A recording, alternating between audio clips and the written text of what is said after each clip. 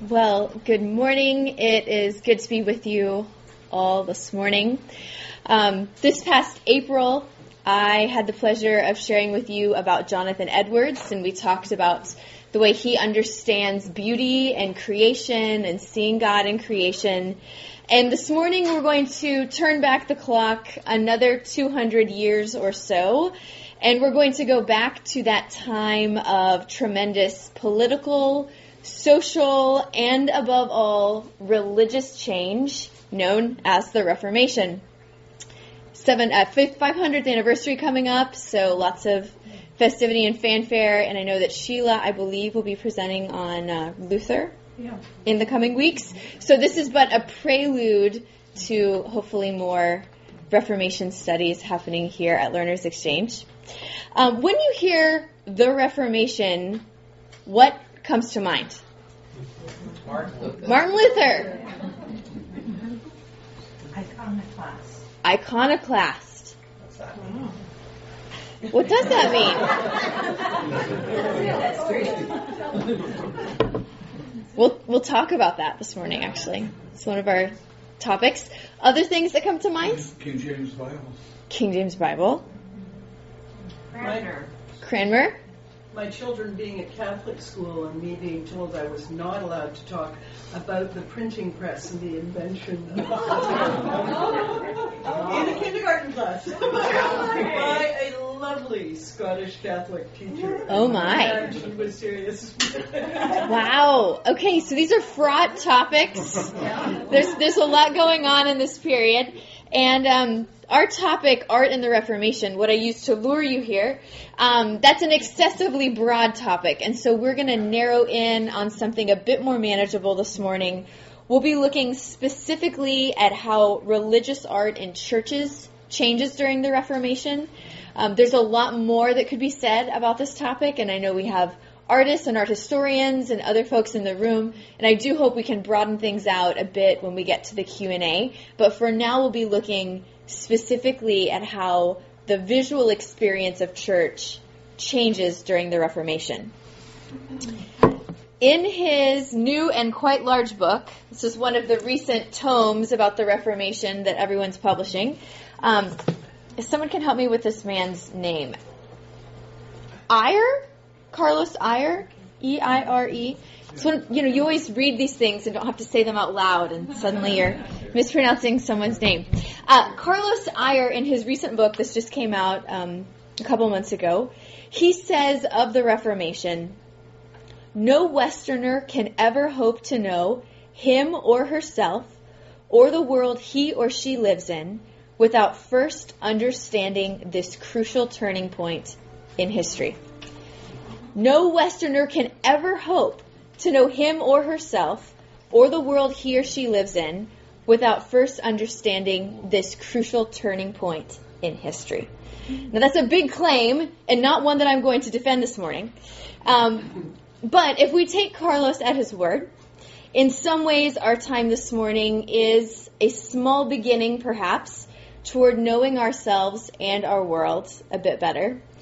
And more specifically, towards understanding one particular aspect of our religious world, the decoration of our churches. Because even though the Reformation is 500 years distant, and there are many later ideas and developments, which we could talk a lot about, that shape our churches, what happens in the Reformation does establish really significant trajectories. So what we discover when we look at this period is that there is a general move away from what are perceived to be the aesthetic and spiritual excesses of the late medieval world towards something simpler and more doctrinally pure. So we're going to see a move away from aesthetic and spiritual excess, at least as it's perceived, toward simplicity and doctrinal purity. This movement will take markedly different shapes depending on how doctrinal purity is understood. And this morning we'll consider the religious aesthetic setting of the late medieval world, and then we'll look at 3 different Reformation responses. We'll see that the Lutheran strand of the Reformation does, in fact, primarily reform religious imagery. The Calvinist or the Reformed strand is going to relocate religious imagery. And the Roman Catholic or Tridentine strand will militate religious imagery. So we have the Lutherans reforming, the Calvinists relocating, and the Roman Catholics militating religious imagery. At each point along the way, we will observe that the Reformation ideals governing each of these responses are in fact inseparable from other social and political changes.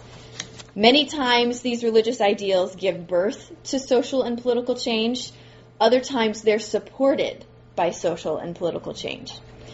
In this, we will be reminded that the Reformation is indeed a theological phenomenon, but it is not exclusively so.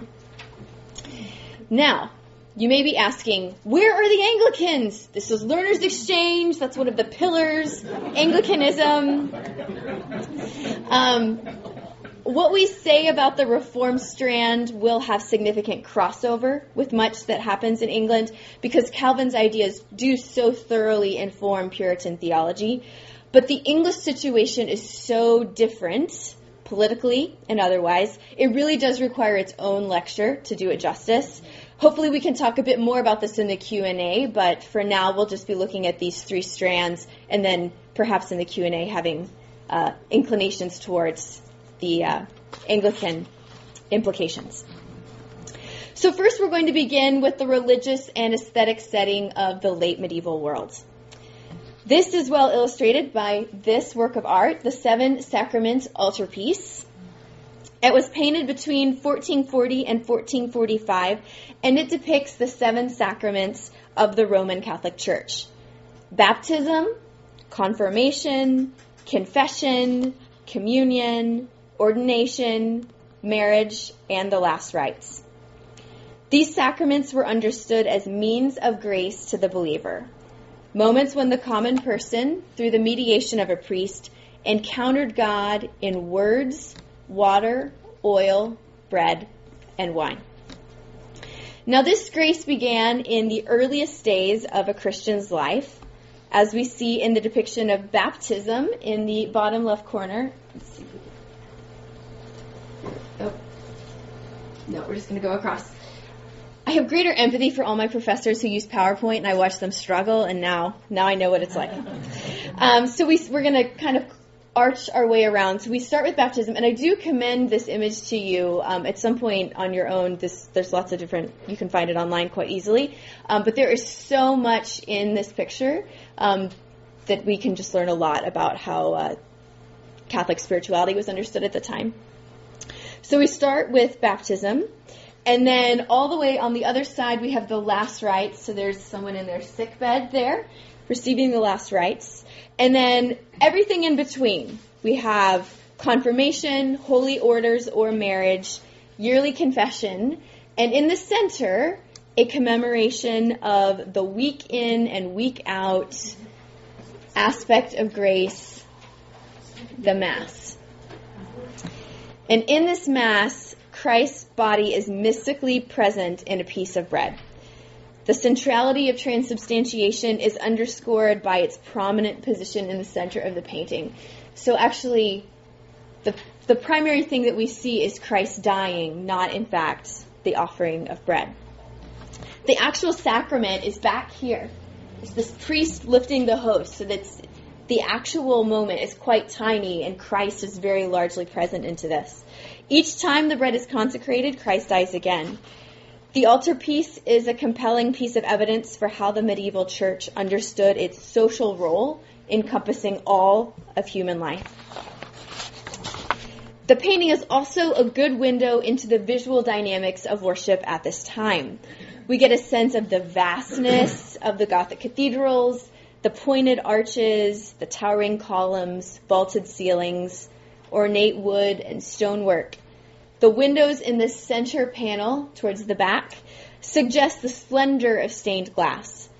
We have the priest presiding over the Eucharist at a high altar situated in front of a screen adorned with carvings of the saints. And the screen separates the nave where the whole congregation is gathered, from the choir, where the monks and priests chant the Mass, and the reserve host is stored. So there you see the priest in the back. And so here is a floor plan. So the screen would be right here where this red line is. This cruciform floor plan is probably familiar to you from art history or visiting other cathedrals. I'm trying to remember if the Catholic cathedral downtown has this floor plan. Pretty much. Yeah. So this is probably familiar to you. So that's the structure happening there. And then two of the most important details in this painting for us are, in fact, the least noticeable.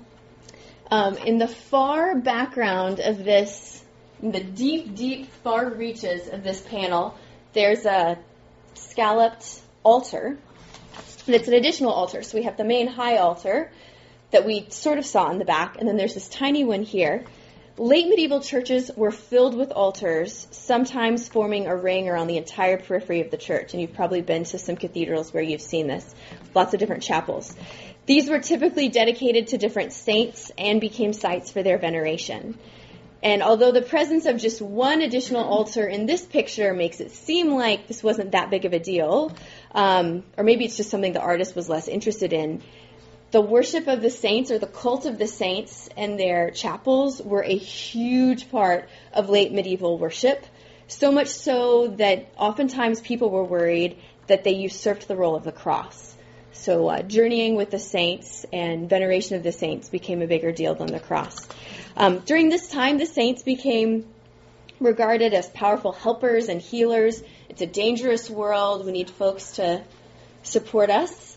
And this led to sometimes a transactional relationship between the Christian and the saint.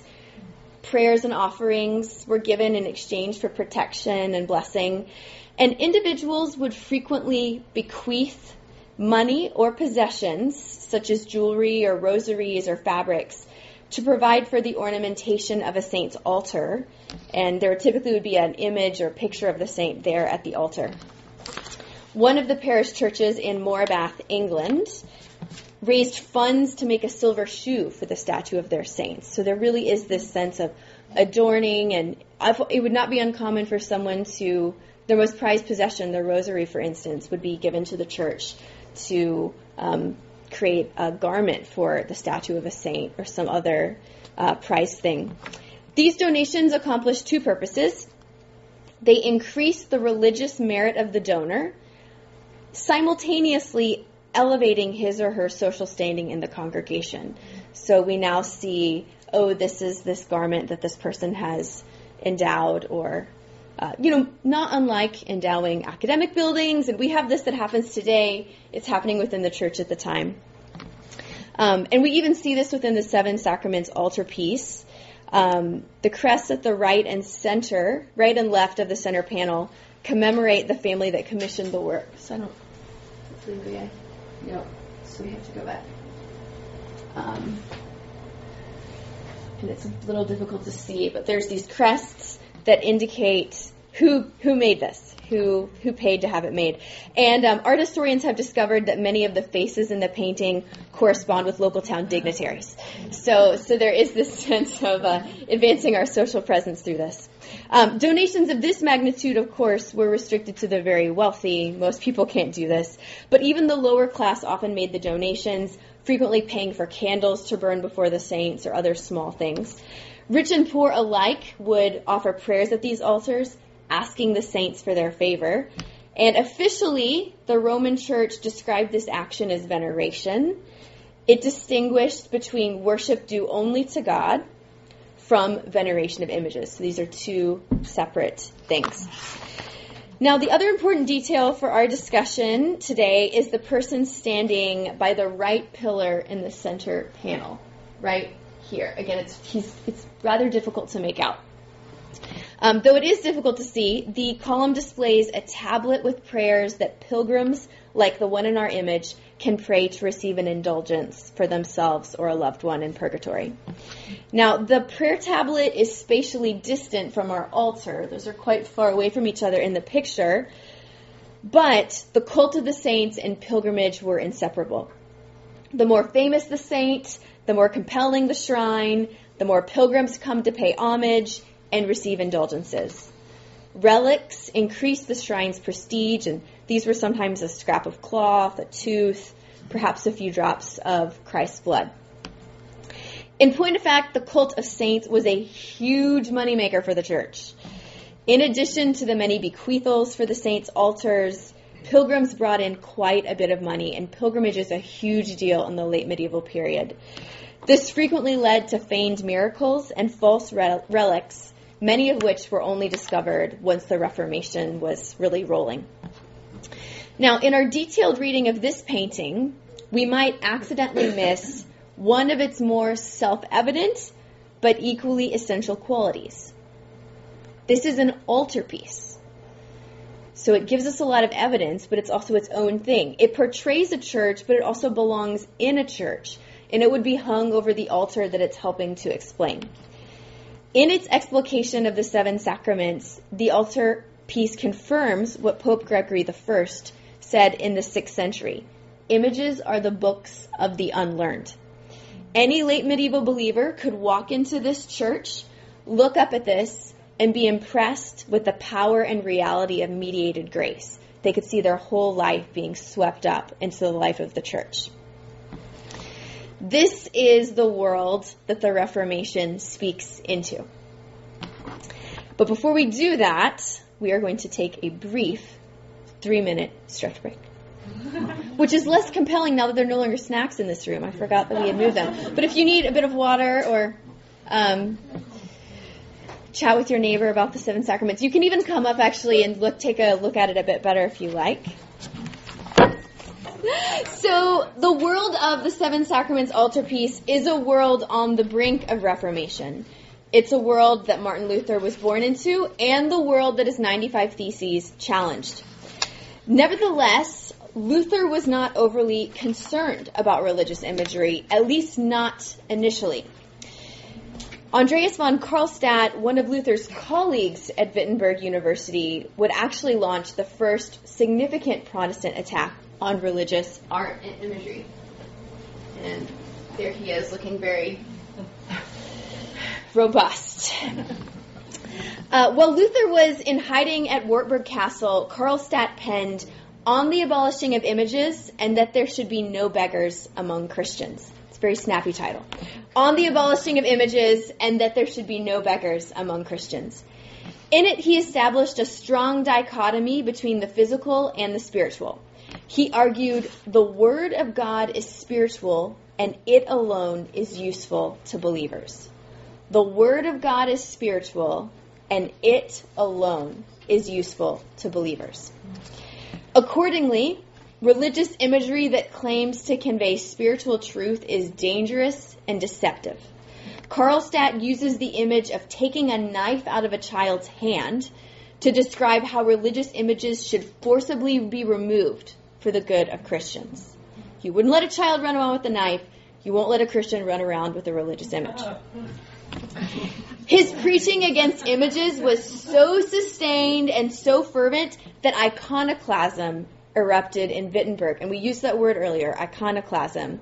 This is not just any mob violence. When we talk about iconoclasm, we're talking about the destruction of religious objects for primarily religious reasons. On January 11th, 1522, Karlstadt led a group of Augustinian monks in what they called reforming their chapel. They removed all of the altars except for one. Remember, those are the altars for the saints. They smashed statues, burned paintings. This would have been absolutely startling. These monks were turning against the building that had sheltered their religious life. Now, in an attempt to regain control and prevent further social upheaval, the Wittenberg City Council steps in and they say all the images will be removed by the magistrates. But the mob says, nope, we're doing it first. And they just go out and they take them all. And this rupture of social order is what brings Luther out of hiding, and he denounces Karlstadt and his iconoclastic followers. The posture that Luther develops towards religious imagery differs from Karlstadt's in three primary ways. And we'll hopefully take a look at Luther. There he is. First, Luther does not propose a dichotomy of the physical and the spiritual, but rather of faith and works. It's his dichotomy, faith and works. Physical matter can convey the divine. Although Luther rejects transubstantiation, that doctrine at the heart of the seventh sacrament's altarpiece, he continues to uphold the sacraments as means of grace, with a telling difference. It is the word preached that makes the sacraments alive to the believer, just as it is the word preached that brings meaning and vitality to religious imagery. It is the preached word that brings meaning.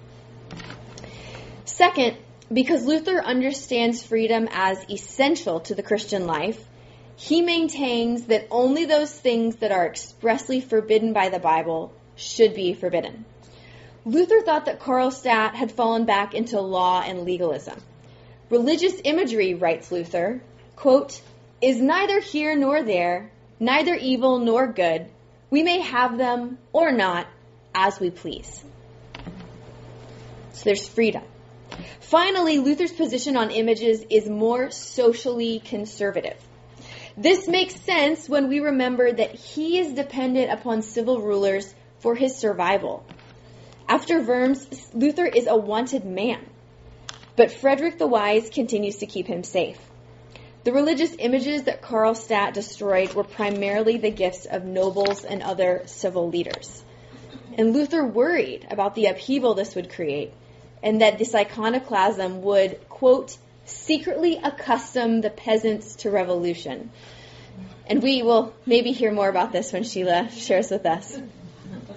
When the images are removed, Luther insists that it's the magistrates that need to do so, and this simultaneously promotes religious change and confirms the social order. Nevertheless, Luther does share some of Karlstadt's pastoral concerns. As the 95 Theses reveal, Luther despises the exploitation of the poor. He was also very concerned about those who engaged with images in a way that he thought was idolatrous. But he argues that preaching, not iconoclasm, is the best way to remove such images, like removing poison from a snake. So where Karlstadt says you have to forcibly remove the knife from the child's hand, Luther says you need to slowly and carefully extract the poison after someone's been bitten. So for Luther, there is no dichotomy between the physical and the spiritual. There's freedom to have or not have images. And preaching, not socially disruptive iconoclasm, is the best way to remove corrupted images. Gradually, a Lutheran aesthetic takes shape as established church architecture and imagery are adapted and reformed to meet distinctly Lutheran needs. And this conservatism is pretty indicative of the larger Lutheran project. The first Lutheran chapel was built in 1544, but until then, Lutheran Protestants met in former Catholic churches. You just started a new movement, you don't have a building, what do? You take over someone else's building. And you have to make it work for you. So, like Karlstadt, the first thing that they do is actually take down all of the altars except for one. This simplifies the worship space, and it also gets rid of that cult of saints that everyone's really worried about.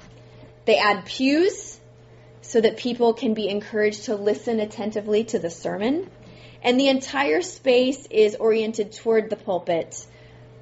Really, today's Protestant church architecture and arrangement, and this is where it comes from.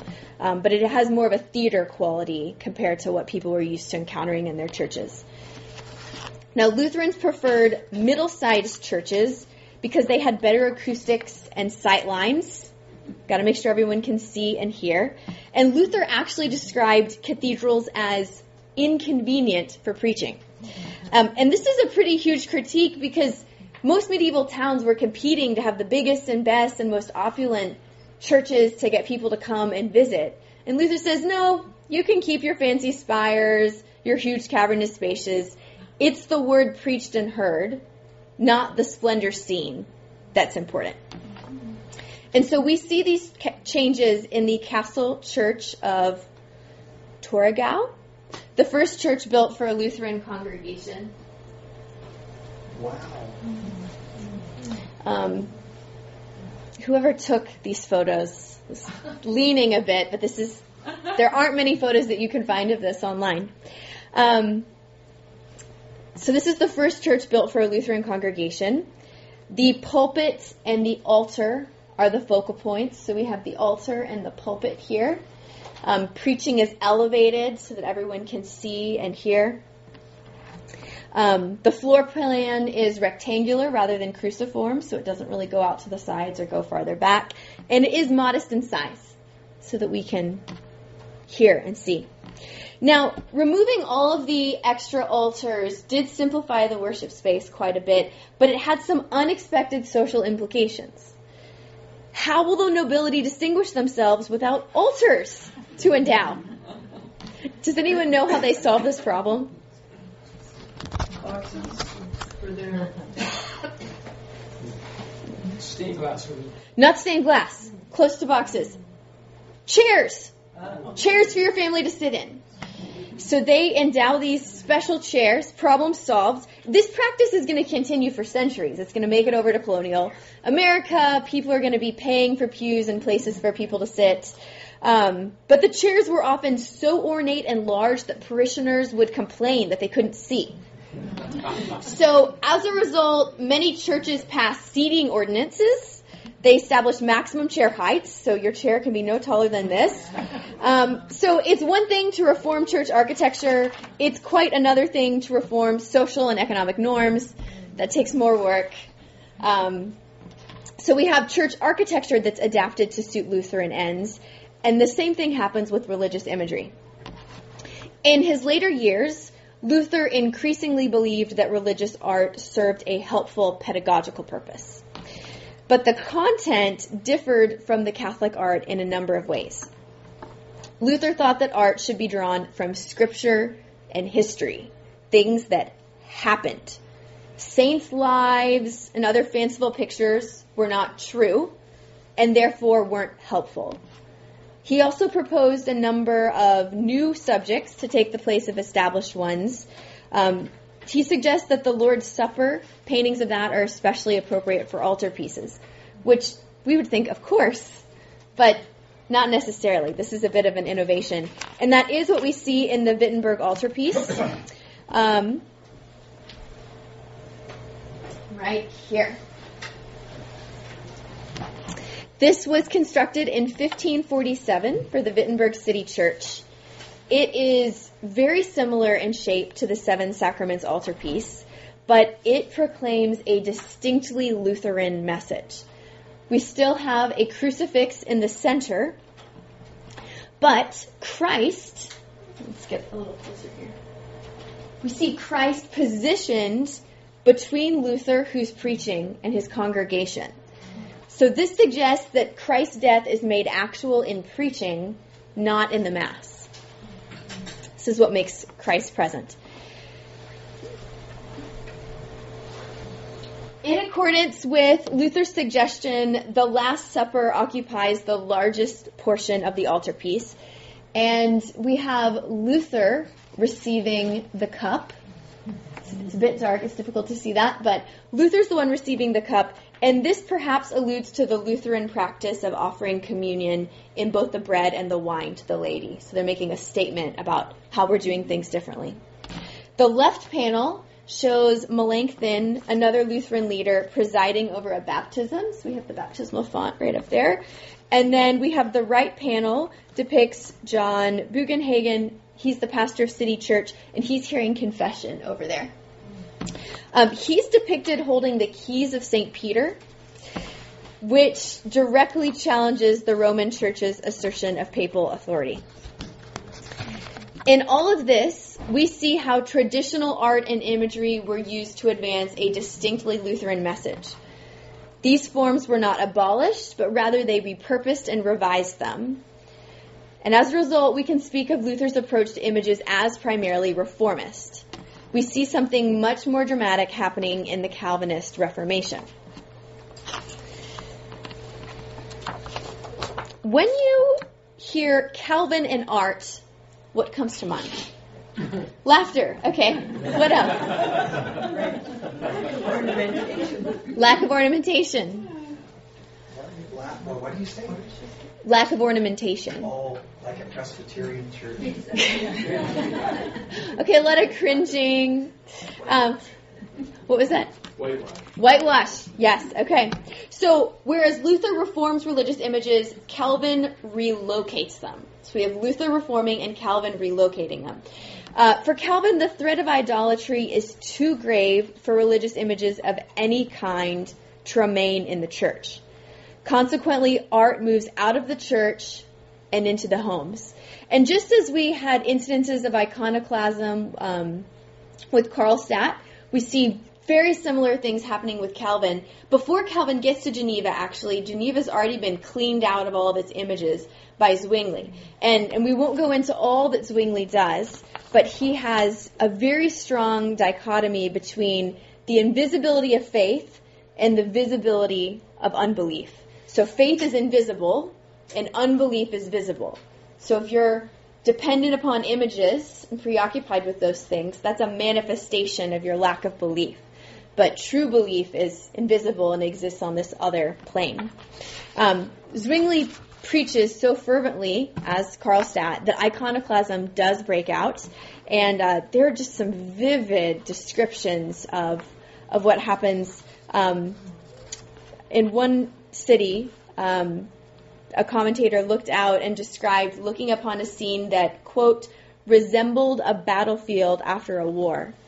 The images lay everywhere in and about the churches, some with heads missing, others with hands, arms, or legs lopped off. And you'll visit places where you can still see sculptures and statues that have been harmed in these ways. But not everyone was sad about this. There's lots of folks who were very excited about this, partially because for them the imagery was connected with this social religious structure that they found oppressive, and they welcomed the overturning of that. And in many places, iconoclasm was associated with getting the Catholic Church Council to go along with your Protestant demands. We're just going to destroy everything, and eventually people will give in and let us do what we want. There were a number of folks, obviously, if we think about if you're a Catholic in these cities when this is happening, this is, of course, horrifying. One woman who is the abbess of St. Clara's convent in Nuremberg reported, quote, each day we heard such deplorable, terrible things, how the peasants destroyed so many monasteries and drove the inmates of the convents away in misery from all they had. Stones were thrown into our choir and the windows broken in the church. I mean, this is just a really interesting time period. But we also have children in Geneva who, after all this happens, they reportedly pick up the crushed statues and carry them out into the street, and they said, here, we have the gods of the priests, would you like some? Just mocking. So, I mean, it is this very difficult time, and there is a lot. Sides are being drawn considerably. All of this is happening before Calvin shows up. But it's important for us to know about because a decade or so later, similar iconoclasm is going to rock Scotland and the Netherlands, and it's going to be done in Calvin's name. This will happen in England in some ways as well. And this is because Calvin, like Zwingli, is vehemently opposed to religious images. Let's take a look at Calvin here. Oh, sir, there we go. That's one of the so that's going to be like a pietà that has been attacked. Mm-hmm. I mean, they really are quite stirring in some ways, and it's important to remember that these people aren't attacking objects that we would necessarily think of as like oh, aesthetically beautiful, someone's harmed. It's not like going into an art museum and just kind of wreaking havoc. But these are religious images of Christ and Mary and the saints. And so here we have John Calvin. Like Zwingli, Calvin is vehemently opposed to religious images. For Luther, images were a thing indifferent, but not so for Calvin. Religious imagery is central to his theological project. This is because worship and not freedom is one of his primary ideas. Worship, not freedom. Luther was all about the freedom of the Christian. Calvin, worship. According to Calvin, worship is, quote, the soul which animates the body, renders it lively and active, and, in short, makes it not be a dead carcass. Worship is the soul which animates the body, renders it lively and active, and, in short, makes it not be a dead carcass. Now, I don't know about you, but that's not typically what I think about when I come to church. That this worship is what's keeping me from being a dead carcass. But Calvin understands that our worship spaces and worship practices frame our vision of God.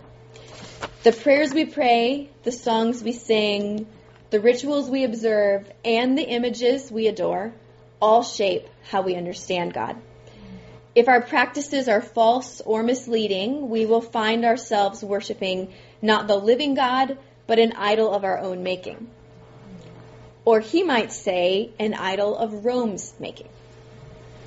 Calvin writes to his Catholic opponents, quote, there is nothing more perilous to our salvation than a preposterous and perverse worship of God.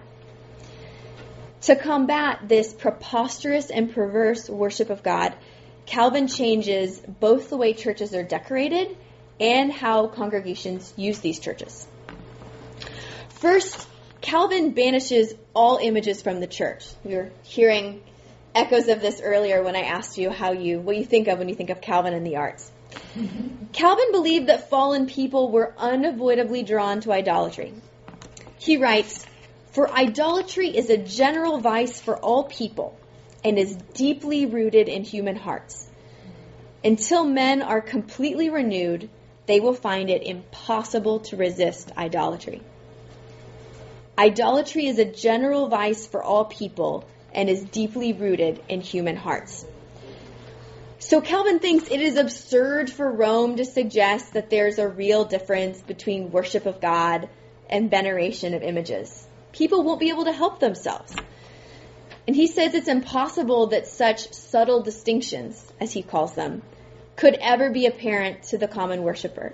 So theologians might be aware of this, but anyone on the ground in a church in front of an altar with images and candles, there's no way they're able to distinguish between veneration and worship. So, to eradicate this idolatry and confusion, Calvin replaces the altars, the images, the candles, the fabrics, all of that with a simple communion table and clean white walls, which we heard Bill mention. So this is an artistic impression of the sort of space. In terms of the sparseness, this is obviously a later piece, but we get a sense of the just very, very white and empty. There is a piece there in a way, though, that can be quite moving. What are the things on the ground? People kneeling? They are people kneeling. The only decoration might be the 10 Commandments painted on a wooden panel. That's where you would see that. So we see a removal of imagery, changing the way the church looks, but even perhaps as interestingly, perhaps even more interestingly, Calvin's concern about idolatry prompts him to lock the church when the congregation isn't meeting together. So previously you would have had a church that people could come in and out of pretty much at all times. And medieval churches were in fact used for all kinds of things. Meetings, there's accounts of people conducting business in the aisles. But Calvin says, no, when the congregation isn't here, the building is closed. And that's to keep people from using it suspiciously. He doesn't want people to come in and, maybe find themselves praying and being confused about things.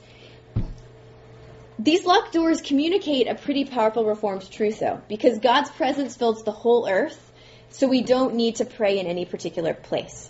And that's a lot of why he does this. And, in fact, it's Calvin's commitment to the goodness of creation and God's presence in all the world that allows him to call for non-religious use of the visual arts. So Calvin gets rid of all the images in the church, but he says, hey, there's still a place for this. We can still have some art.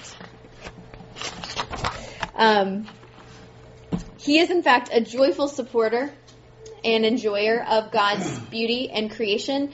And this is where Edwards, actually, if you were here with me when we were talking about Edwards, this is where Edwards gets a lot of his appreciation of creation. It's from Calvin. Calvin talks about God's creation as the glorious theater of God and a mirror for God's glory. And it's because he has this high view of God's glory in creation that he's able to affirm human creativity. Now, we may still want him to have more affirmation, but this is where what he has comes from this place. He writes in the Institutes, I am not gripped by the superstition of thinking absolutely no image is permissible. But because sculpture and painting are gifts of God, I seek a pure and legitimate use of each, lest those things the Lord has conferred upon us for his glory and our good be not only polluted by perverse misuse, but also turned to our destruction. I seek a pure and legitimate use of each, lest those things the Lord has conferred upon us for his glory and our good be not only polluted by perverse misuse, but also turned to our destruction. Those are strong words. Perverted by perverse misuse, turned to our destruction. The pure and legitimate use that Calvin advocates is the imitation or copying of the good creation made by God. So for Calvin, we should only create what we can see. Should be no fancy, no imagining things. The best art is going to follow nature. And this creates a double standard in Calvin's thinking that we may find strange or even troubling. On the one hand, he's saying, yes, sculpture, painting, media, these are good. But also, we're so idolatrous that we can't have any of those things in our church. They can only exist outside of our church. But he has to do this because he's so convinced of the reality of human sinfulness. He says that if you were to walk through a painter's workshop or a carpenter's workshop and see something there, you might notice, oh, that looks nice. But the moment it gets put in a church and there's some sort of ritual to place it in the church, all of a sudden you might be compelled to worship it. So lest people make that mistake, we can't allow things to go into the church. They'll completely forget that they saw it in the workman's shop and thought it was just a nice thing. But now that it's in the church, they'll be compelled to worship it. This obviously has major implications for the artistic culture in Geneva because most of the art at the time was religious. And so most of the artists in Geneva were out of work. They just don't really have much that they can do, at least initially.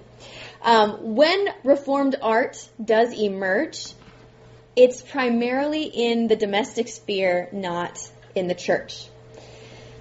Can't have art in the church. Where does it go? Into the home. This had both positive and negative social functions. First, the absence of art and decoration in Reformed churches circumvented the impulse to assert social status in these places. We saw this with Luther. You get rid of the altars, people will bring in chairs. But there's really not much of that happening in these churches. And so it's possible that the absence of these social signals in Reformed churches is partly why Calvinist reform was freighted with such revolutionary fervor. There's a flattening economically that is symbolized in these churches that isn't present with Luther. The Reformed sanctuary speaks against that kind of striation of piety. But this also means that art does increasingly retreat into the private reserves of wealthy individuals. Before, a rich person or a poor person could walk into the church and see art. But only the wealthy can commission artists like Rembrandt to paint their portraits. And so we see here that images which were religious become de-religious, and they're relocated from church and society to the home. So we have Luther reforming the image with a new focus on simplicity and correct doctrine. Calvin echoes these concerns, but he further relocates the image, moving it outside of the church. And in our last movement here, we'll see how the Catholic Reformation militates the image to counter the heresy of Protestantism. Now, nearly a quarter of a century after the Catholic Church condemned Luther at Worms, the Council of Trent convenes in 1545. There they are. This photograph was taken at the time. Now, this council had two primary goals. They needed to define doctrine and reform practice. And the reforms coming out of this, we often do call the Tridentine reforms. Now, it takes them a while to get around to religious imagery. They don't get to that until session 25. This was long. Council met year on, year off. War interrupted it for a while. It was relocated a couple times. A lot of things happened. But finally, in 1563, the council addresses the questions of religious imagery that were so central to so much of the Reformation. And the council acknowledges that some things have not been going well. And so they prohibit images that inspire false doctrine. They admonish artists to avoid impurities. And lastly, they call for a new art to teach and inspire piety through simple, straightforward, and accurate representation of Christian doctrine and church history. So they're calling for a new art to teach and inspire through simple, straightforward, and accurate representation of doctrine and church history. Now, you might be hearing some echoes of Luther here. We want to have a focus on history, accurate representation of Scripture. We may even hear a bit of Calvin, simple, straightforward depictions, not being fanciful. Above all, though, we should hear a resounding affirmation of Gregory's view that images can educate and inspire piety. When we were back in our medieval world section, he's the one who says, hey, they're the books of the unlearned. Art is useful. And the Tridentine reforms confirm this. In many ways, this tension that we see, they're acknowledging the shortcomings, but resolving them through self-consciously Catholic means, nicely captures the essence of what happens at Trent. And it provides a counterpoint to what we see happening with Luther. He uses traditional religious imagery to advance his doctrinal aims, and a similar thing happens with Trent. They're using their own religious imagery to continue to advance their anti-Protestant aims. Trent's decrees on art were taken quite seriously, and they did have significant impact on the visual arts. Not even famous artists could escape these strictures. An artist you may be familiar with, Michelangelo, The Last Judgment. This was strongly criticized for its nudity and the fact that it mixed fantastical elements with scriptural truth. This is what Trent was trying to get away from. Twice during Michelangelo's lifetime, popes commissioned artists to paint clothing on the naked figures, and Clement VIII almost had the whole thing erased. So they really are concerned with trying to tighten the reins and have art work for them. The new Catholic art style that emerges out of these concerns is called the Baroque. Probably familiar with this. Unlike the Renaissance that's frequently using classical or mythological themes, the Baroque emphasizes realism. But it's not just realism, it's realism infused with the supernatural. So we see recognizable human bodies and things that we can relate to, but they still convey the reality of the Spirit's power in their lives.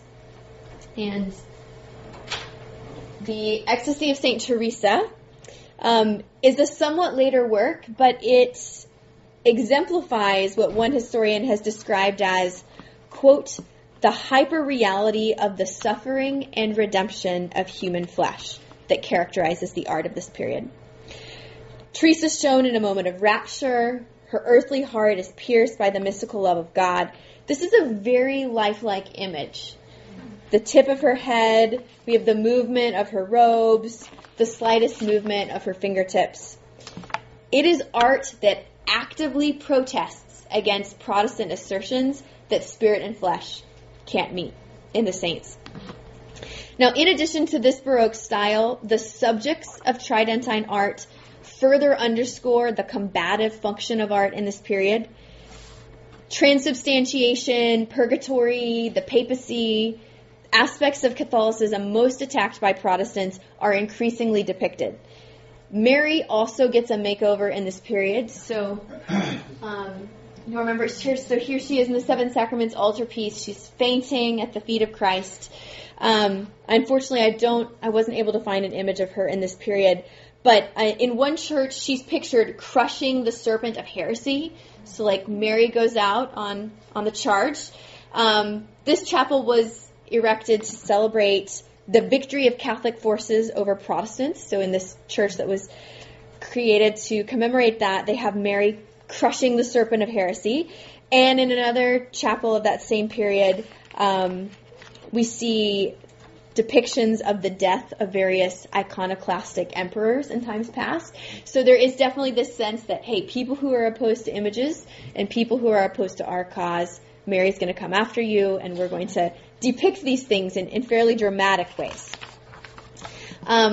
Lastly, so in addition to this new style and the new subject matter, the Tridentine reforms prompt a new simplified style of architecture. This is a Jesuit church in Rome, consecrated 1584. These new churches had lower, flatter roofs to provide better acoustics for the clear articulation of Catholic doctrine. And this is similar to what we saw happening in the Lutheran churches. These churches also shift away from the cruciform orientation in favor of a larger hall that removes visual barriers to participation in the Mass. Perhaps most significantly, the architectural plans abolished that screen that we saw in our cruciform pattern, that red line. Trent rejects Luther's priesthood of all believers, but embedded in the removal of this screen is some sort of affirmation of lay involvement. We've literally taken a wall down. But lest we think, oh, they're coming around to Protestant ways of doing things, that shift actually facilitates an attempt to more aggressively shape Catholic identity through effective instruction and liturgical practice. So we're taking this down so that people can be better trained and inspired to be good Catholics, not because we think the Protestant priesthood of all believers is the way to go. So we have images reformed by Luther, images relocated by the Calvinist reformers, and images militated, taken out on the charge, by the Catholics. This is a broad brushstroke account of what happens during this period. There's a lot more that we could say about it, and I hope we will do so in the Q&A in a moment. But I do want to first briefly return to that assertion at the beginning that understanding ourselves today requires us to reckon with the Reformation. What can we learn from this journey through the past? How might it help us to live and worship well? And I would like to suggest two things, although there are many others that we could suggest as well. First, our physical worship surroundings do matter. To say this is not to turn ourselves into aesthetes, more preoccupied with style than with substance. This was the charge leveled at so many churches in the late medieval world, often with justification. But neither can we suggest that style is unimportant. Whether Lutheran, Reformed, or Tridentine, each of these movements insists that the way we decorate our corporate worship spaces does matter. To walk into one of their sanctuaries is to encounter a particular image of reality, who God is, how he speaks to us, and how we are to respond. And I realized that for some of us, this conversation about church architecture and spaces and decoration can be quite sensitive. My first Sunday at St. John's was our last Sunday in the old building, so I barely know what was lost. But I do know that it was an important, beautiful space that was important to many of you, and that it did indeed convey a particular image of reality. And it may be difficult for you to worship here in this space that can feel quite different and can seem to communicate very different sorts of things architecturally. But I also imagine there are some of us here who come from traditions that haven't been overly concerned with spaces and decorations. I come from one of those traditions, which is why I wanted to study this. Wanted to figure out where those ideas came from. The church where I served before I came to Vancouver has a sanctionasium. That is a combination sanctuary and gymnasium with basketball goals on either side. And this is in Kansas City. And there are probably a number of good reasons that a church could make that kind of design choice. But if we listen to the reformers, we will learn that spaces are not neutral. They aren't just spaces. They communicate. They shape our ideas, our imaginations, and our communities. They may also convey, however unintentionally, whose gifts are useful to the church and whose are not. If teaching is prioritized, can artists bring their gifts as well? If artistry is foremost, is there also room for preaching, service, and teaching? Second, our flyover tour of the Reformation, I think, can remind us that theology is never disembodied from history, politics, and culture. This has been a subtle theme this morning, but I think it is important. It can be easy to think of theology as the abstract musings of great men and women. They go into a closet and think about the great deep things, and perhaps they read other people's musings on great deep things. And certainly careful thought and genuine intellectual wrestling are essential to the theological enterprise. But theology always has social and political dimensions, and it's sometimes more messy than we would like. Karlstadt and Luther and Zwingli and Calvin and the Council of Trent all work out their ideas about worship and imagery in the midst of what is happening in the 16th century, the good, the bad, the ugly, the downright strange. While it would be dangerous to say that theological reflection begins with culture, it always contains and responds to it. At its very best, theology transforms culture and us. May we be emboldened by these reformers to press into our own world, seeking to model and proclaim the truth and beauty of God. Thank you.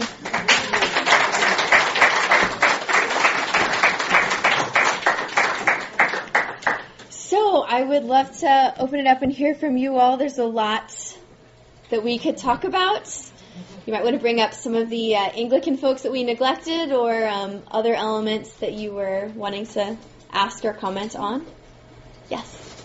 The red line that you talked about that was taken out, that's the rood screen? Yes.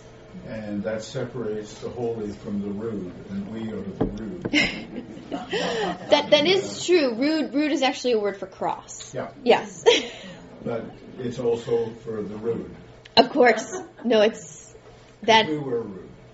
And that becomes increasingly important after the Lateran Council of 1215. That's the council that establishes officially the doctrine of transubstantiation. So it is at that point where these root streams start going up, because if Christ is present in the host once consecrated, we have to become quite worried about what might happen to the bread when it's unattended. And so putting up these screens is a way of protecting. There could be there's obviously other things happening as well, but it's a practical concern, at least initially. That's why these things start going up. Yes, thank you. Okay. Yeah. Yes, would you repeat that quote that starts, "Worship is the means," and finishes with "dead carcass"? Oh, that's Calvin. I'll get that to you afterwards, unless anyone else wants me to repeat it, because it might take me a moment to find it. Olaf. Yeah, so that was brilliant, Becky. Thank you very much. And you asked us to reflect on how it tells us about ourselves. And I can't help but see my own spiritual pilgrimage in exactly the 2/3 of what you told us. Because I grew up in the Lutheran context and then moved to a Plymouth Brethren context, which of course is to the left or to the right of anything that you said. We didn't even get to the Radical Reformation, right? So the interesting thing, as I reflect on it, is that the ugliness of the context of the Plymouth Brethren meeting place was something that appalled me. And I didn't realize how much appalled I was until I came into, in fact, an Anglican context. So not only can images be a source of idolatry, but ugliness can be regarded as a virtue, and which is, in fact, an idolatrous thing. So thank you for that presentation. Oh, thank you. In what you said about Calvin and locking the church, I was quite struck by the contradiction, and I'd like to see if you have anything to say about this. Okay. We lock the church because prayer and worship can happen anywhere, but at the same time, we cannot bring images into the church because it is a sacred space. Not because it's a sacred space. Well, in a sense it is, if we can't do this. It's not that it's a sacred space per se. I first researched this for a history class and then went back and did some more work with Calvin for a theology course because it just felt like there's too much happening in theology I hadn't quite gotten my head around. And Calvin is just very much a man of his own time. So idolatry is this huge deal for him, and it's partly informed by all that's happening in this period. But he also is a bit of a theological pragmatist, I think, in that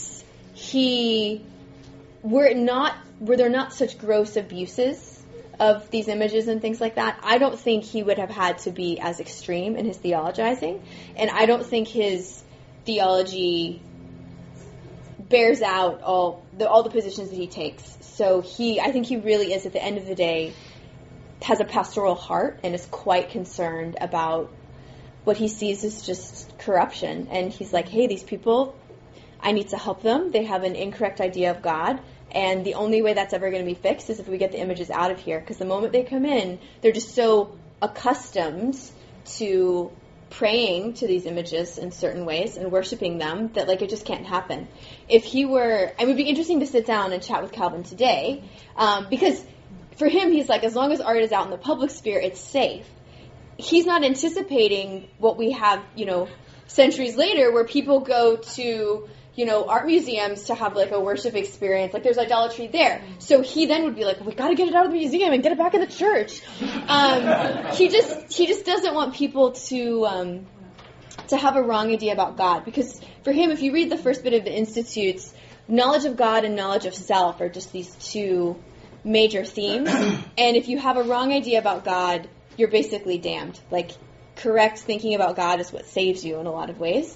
And so if you're worshiping the wrong God, things are gonna be really bad. So he's trying to help people be safe.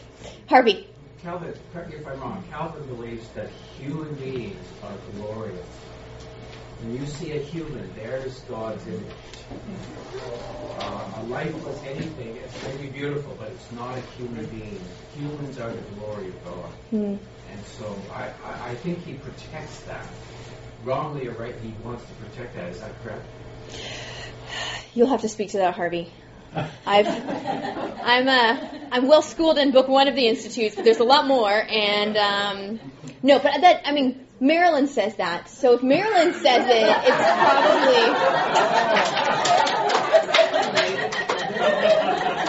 she probably gets it from Calvin.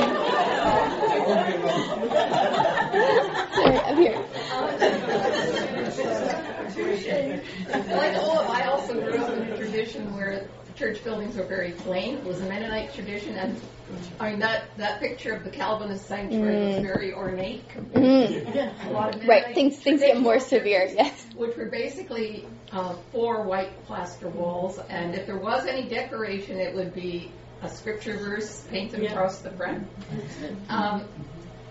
But what I noticed about the Calvinist church, and which was also true of Mennonite churches, is that they were very bright.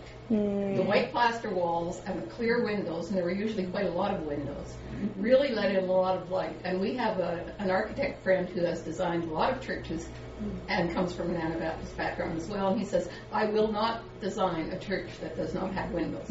If someone just wants a performance space with no windows, find another architect. Because God is light, and the church has to reflect that. So do you have any comment on, because medieval churches were often very dark. Yeah, that's the darkness of the medieval churches is for many years just a practical concern. Like, they're quite old, so given what you're building with, and you just don't have the option of windows very much. So you have the earlier Romanesque cathedrals that later turns into the Gothic, and so the Seven Sacraments altarpiece is the Gothic with the pointed spires, and the flying buttress is what allows them to take some weight off the inside of the church and open up things and get rid of some of the central supporting and have more fancy windows and whatnot. So I think part of it is the time period in which some of these buildings are constructed. By the time we get to the Reformation, we're using a lot of different building materials. We're also not necessarily interested in building something that's going to last centuries, and so that those materials are lighter, and that opens up some space. Okay. I even found our old building, St. John Shaughnessy building, kind of dark. To be dark. But I find this building dark because it doesn't have enough windows. No, it doesn't. I will say within Calvin, because he is so interested in the glory of God and is so captured by that and his radiance, it's not surprising to me that in some of these other traditions we would have a visual representation of that in the presence of windows and lots of light. Catholics aren't always as Catholic as we think. So I know a very Italian Roman Catholic woman, and her dad just became a priest, and she said with this thick Italian accent, why do you have to talk to a priest when you can talk person to person? But the thing is, the Catholics have to, but with Reformed, I've heard the saying, Lutheran wins. Sometimes people can't figure things out on their own. They have to talk with somebody, like I deal with customer service, and there are people, you have to do it with them. They can't do it on their own. And then with the Anglican Church, with the Lord's Prayer, when I went to St. James, the Lord's Prayer would end at a certain point, deliver us from evil. And the rest, why don't they say the rest? Oh, I heard it's a doxology, that's scripture from the Old Testament, and it's adapted. But the Roman Catholic, the Hail Mary, full of grace, that's praying scripture. But the other, Holy Mary, Mother of God, I thought, is that a doxology? I thought, it's probably not. It's probably a prayer they added on. And then with the Holy Rosary Cathedral, if you go downtown, that's English Gothic, English Roman Catholics. Mm-hmm. The bell tower, I've been inside, when it stops, it's upside down. That's English. And also the big high altar, they lowered it. So that's a little bit on the Reformed side. So Catholics aren't always as Catholic as we think they are.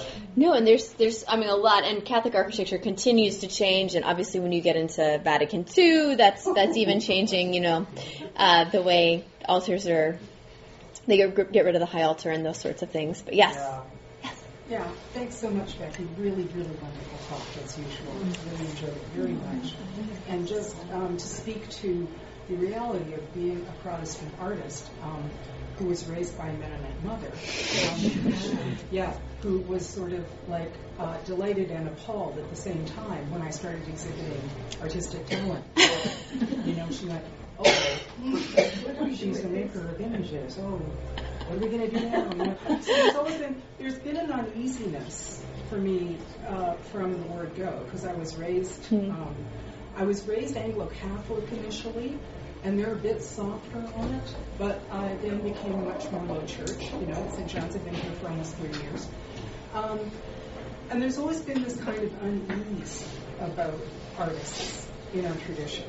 And as though if you're an accountant or you're a doctor or a lawyer or a theologian, there's sort of acceptable ways of being, and art isn't right up there in the top 10, right? It makes people very uneasy. Almost the first question anybody would ask me, a co-religionist at a Ryerson, is, what do you do? Would I recognize it as art? And, that's the whole contemporary art thing. But it's interesting. I've got a friend who decorates Catholic churches. And he's never, from being very young, he was always encouraged in his talent. He was encouraged by the brothers. You've got a great gift. Great, we can use this. You can do an altarpiece. You can do a stained glass window. Never had any kind of dichotomy, never any nervousness. That I think, so what you're describing reverberates to this day to a certain extent. For sure. Especially for those of us who are now in a low church, worshiping and being part of that community. I think there's a certain unease about artists and about what they do. And power that might be theirs that might not be quite right or might be used for the wrong purpose. And so I think those uneasinesses during the Reformation currently reverberate to this day, hundreds of years later. For sure. Yeah.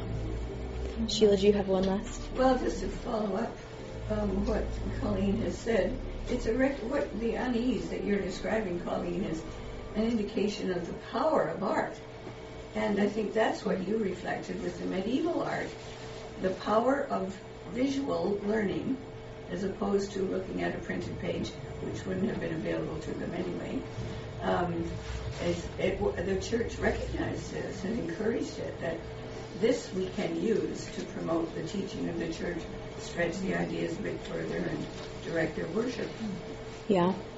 No, and there is a complex relationship between word and image that develops in this period, and it's too easy to say, oh, Catholics are image, Protestants are word. Like, that's just, it's not quite that simple. And one thing that we didn't talk about is all of the woodcuts and other popular images that are happening in this period that Protestants use quite a bit. But generally speaking, the image always goes alongside the word, or rather the word goes alongside. Yeah, the image goes alongside the word. There we go. Which one's first? And they use a word to illuminate and explain the image so that you're not ever going to be confused and maybe get the wrong idea. And we definitely, I'm sure as a Christian artist, you're used to that sort of thing where people are like, well, what does it mean? And do you want a title or something that can put it in a box and explain? Yeah, on behalf of whomever I can speak on behalf of, artists, we need you, and I'm glad you're here, and please keep creating. Yes. I just want to take this opportunity to thank Becky so much for coming.